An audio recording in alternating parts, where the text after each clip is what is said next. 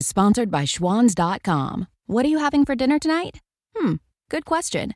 Schwans Home Delivery has a solution for you. Stock up your freezer with high-quality frozen foods like premium meats and sides, delicious ready-made meals, ice cream, and more. No subscriptions, no memberships, just a friendly yellow truck that's been delivering food for almost 70 years. Listeners of this show get a special deal. Get 20% off your first order with code YUM20. Check out schwans.com/YUM for details. Hey, everybody. There's so much going on in the world, and as you know, there's so much going on in my world and so many things we're fighting for and fighting against. But I wanted to take a moment to play an interview for you that I just did this week of Cori Bush, who is running for the first congressional seat in Missouri. She is wonderful. She is brilliant. She is a registered nurse. She's a pastor. She's a community organizer. She has the best spirit and the best energy in the world, and I so badly want to see her elected to Congress. It was a great interview. It was done before we knew of all of the death threats and other things coming my way, but so we don't talk about that.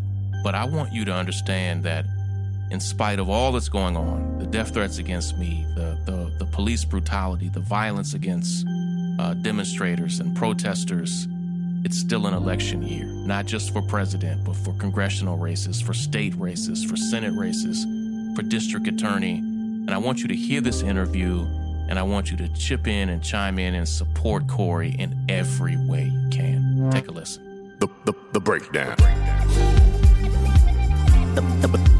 The breakdown. The breakdown.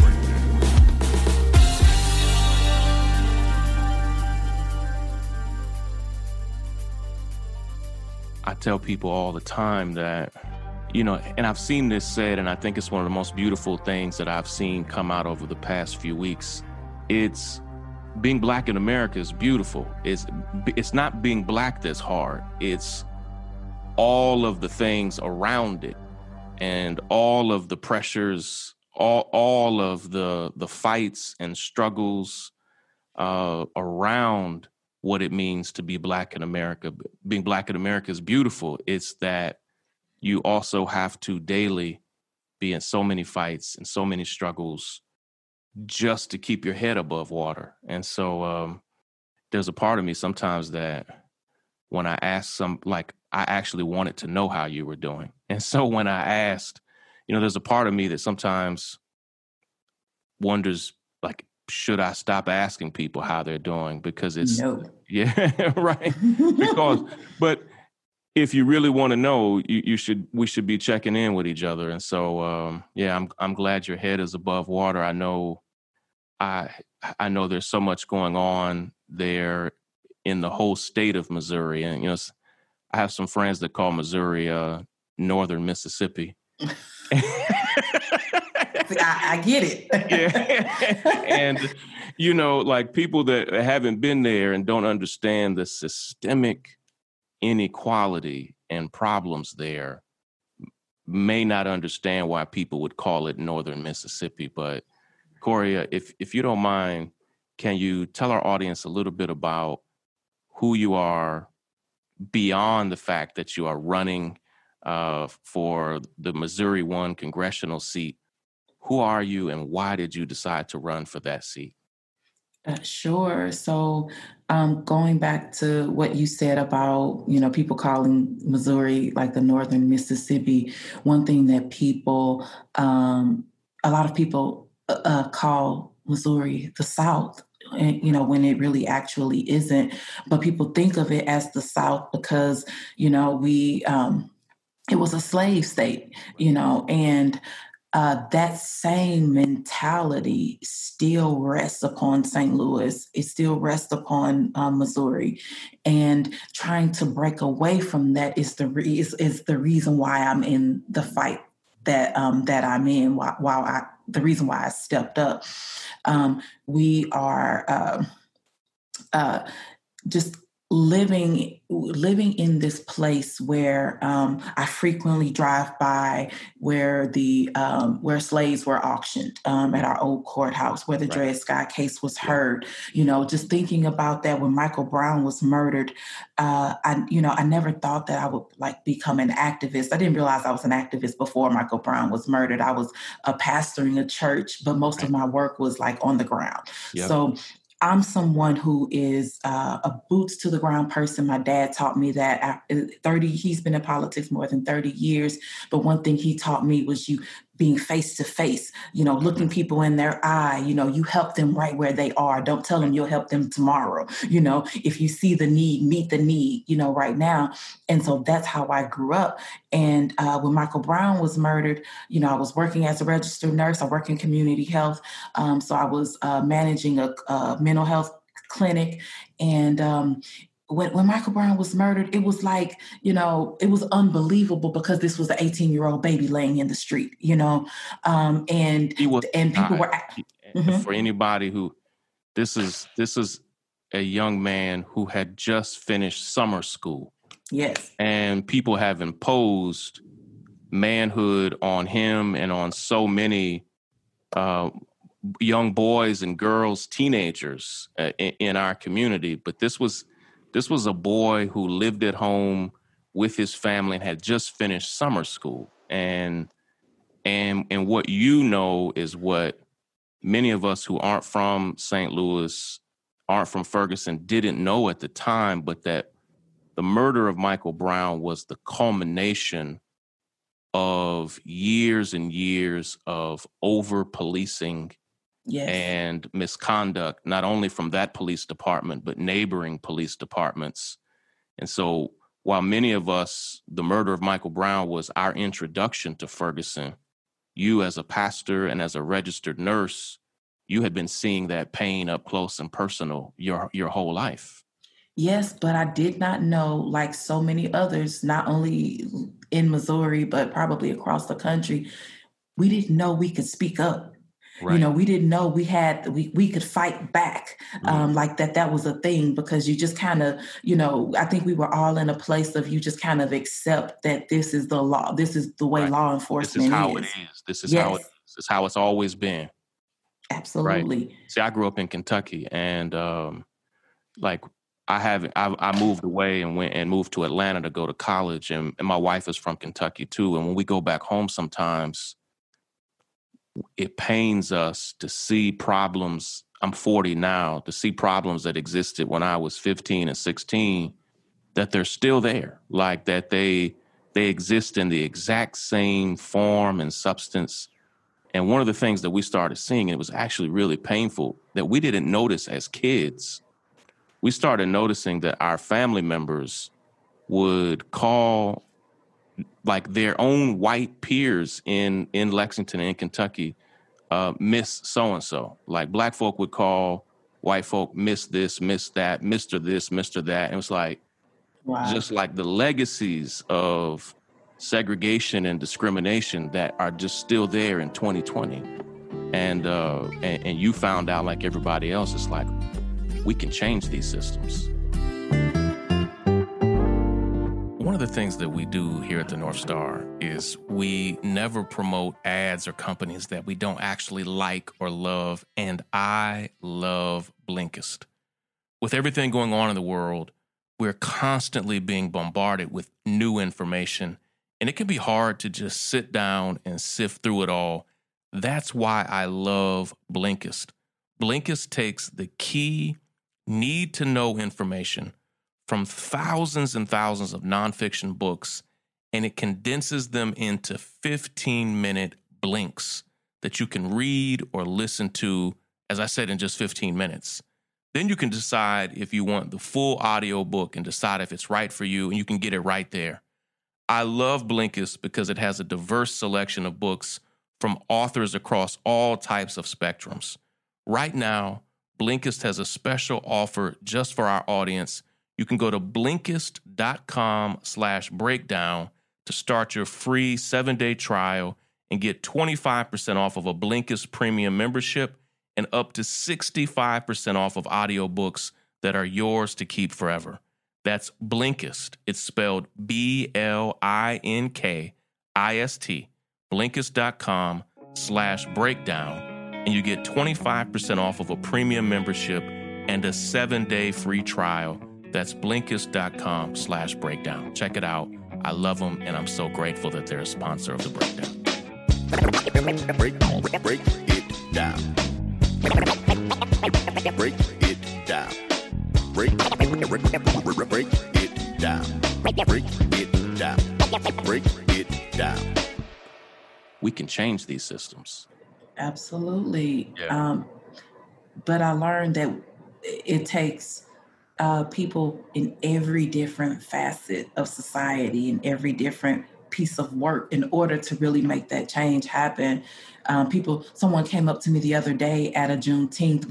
We had a huge Juneteenth protest here in St. Louis in front of our city hall. Yep. And someone walked up to me and she said, "You know what? You all need to stop protesting. Like, this is ridiculous. You've been protesting for too long. Nothing is happening. You have to learn. You have to do other things." And so what I stopped her. I let her talk, and then I said to her, "You have to understand that the reason why change is happening right now and has been happening, especially since 2014, is because protesters stayed in the face of the authorities. We stayed in the face of power, but also we started to move into politics. We started to move into building organizations and all of that. We started to move and build to be in all of these different spaces. That's how the work happens. But you can't have that without the protest when the protest is needed, Right. because pressure breaks things." Absolutely. I think there's a book called Locking Up Our Own, and it's by a brilliant man named James Forman Jr. He's a professor at Yale Law School.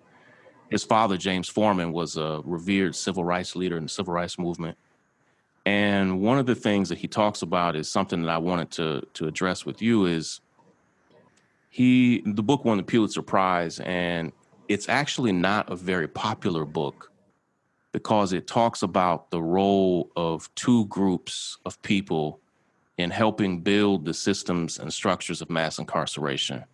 It talks about the role of the Democratic Party, and it even talks at great length about the role of the Congressional Black Caucus. Wow. in building the systems and structures of mass incarceration, and even supporting the crime bill and campaigning for it. And it's a painful reality that we have to address, that sometimes even leaders within the party that we identify with, including Black elected officials in the party that we identify with, can sometimes be supporting the systems and structures that hold us back. And that's part of why you are running to unseat an incumbent who could be doing so much more for St. Louis, for Missouri, for our country. Tell us why you decided to do something that takes so much guts and so much courage to say, in essence, I know who I am and I know what I fight for, and I think I could do a better job in this position. Yeah, so I think about just being that regular person out on the streets during the Ferguson uprising. We didn't have a playbook that said this is what you do in the event that you have to protest in your communities. So we didn't know what to do. We just reacted to this injustice, but then as just regular folks out there, putting our lives on the line and our livelihoods, we weren't seeing our elected officials do the same. At least not many of them, Right. and then not on a regular basis. And for somebody to be the one with the pen that's paid to represent that particular area to not stop what was happening. Yeah. Sean, I'm watching people hung upside down and hogtied hanging off of batons. I'm watching people beaten unconscious. I myself was abused by several police officers one night. And the thing is, if they won't stand up to represent us, if they won't take that heart of the community and put it and seat it, then we'll do that. Because Right. The thing is, if in June of 2014, our congressperson could have voted to demilitarize the police just a few months before Michael Brown was murdered, and we had this militarized force against us in August. Right. Where he missed that, That's the difference. I'm not somebody who would have done that, And the other thing is this. I feel like as the congressperson or other elected officials, if the police are standing on a line, beating a baton in front of nonviolent protesters, if they're holding dogs and chasing people, firing rubber bullets and all of that, as that elected official, I'm going to show up and I'm going to stand in between the police and the people and say, you won't. Right. Let me pick up my phone. If it's about relationship, I got relationship with the governor. I got relationship with this person and that person, this chief and that person. I got relationship with the National Guard. Let me call and let me talk about what you're not going to do in my community. Right. That could have happened and it did. And as you said, and let me show up and stand there and dare you to do to me Absolutely. what you were doing to children and families and others right there in the community. The coronavirus pandemic has caused a lot of us to be more thoughtful about planning for our future. And one way of doing this is by making sure that you have a life insurance policy, especially if you have family members that depend on you. I have a life insurance policy. My wife has a life insurance policy. And if you can, I'd love for you to have one as well. But with so many insurance companies out there, it can be hard to decide which plan is best for you and your family. That's why Policy Genius is great. We're glad to have them as a sponsor of The Breakdown. Policy Genius compares quotes from the top life insurance companies all in one place, and it takes just a few minutes to compare quotes and to find the best fit. Policy Genius will get you the best rate, and they'll handle the entire process completely from start to finish. They'll get you and your family protected, and I want you to have that. So if you're looking to buy life insurance, but you're not sure where to start, head now to policygenius.com. It's the pathway to freedom that's leading to the North Star. Corey, I've been rooting for you and I've believed in you for years. And so I'm excited for our audience to see you and hear more about you and support you. Can you tell us what are some practical ways that people who are watching, what are some practical ways that they can chip in, volunteer, donate, or anything to support you? Yes. So a real easy way, if you, our phone number is 314-370-2929. If you want to volunteer, you just want to text the word volunteer to that number. If you want to donate, you can just text the word donate to that number. And if you want to just say, I just support Corey, you can just text the word Corey, C-O-R-I, to that phone number. With any of that, you're going to get a link. The number is 314-370-2929. Cool. We'll put it on the screen too. Is there a website where people can go to learn more about you and about your values and the policies that you're fighting for? Yes. CoreyBush.org. It's CORIBUSH. I'm the good Bush. That's right. Don't get it twisted.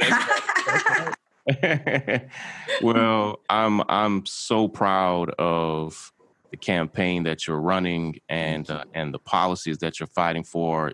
You and I both have been fighting for Medicare for all, for a Green New Deal. We've been fighting to radically change our nation's legal and justice system. And I really feel like there's nobody better than you that we need in Congress, somebody who understands as a nurse, as a community organizer and activist, as a pastor who really understands and is connected to the people. And, I'm rooting for you. I wish I could come down there and vote for you. But we're going to do everything we can to fight for you here. When is Election Day for you? 40 days, August the 4th. August the 4th. Yes, people are already voting absentee now. Okay, cool. Well, we're going to push and do everything we can to support you. Corey, we've got to run, but thank you so much for who you are and what you're doing. We're in your corner. Thank you. You as well, Sean. Have a great one. Take care. Bye, Corey. Bye-bye. Hey, my name is Brandon Janice, and I'm the host of Sick Empire, a brand new podcast brought to you by the North Star.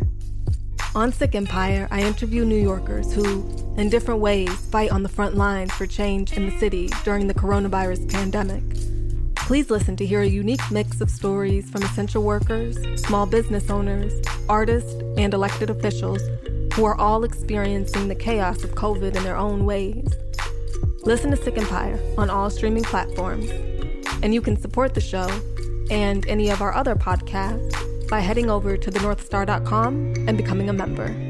Sick Empire. Sick Empire.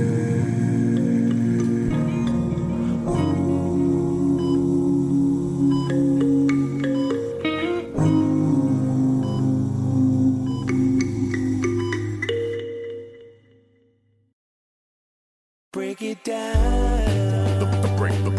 The break down.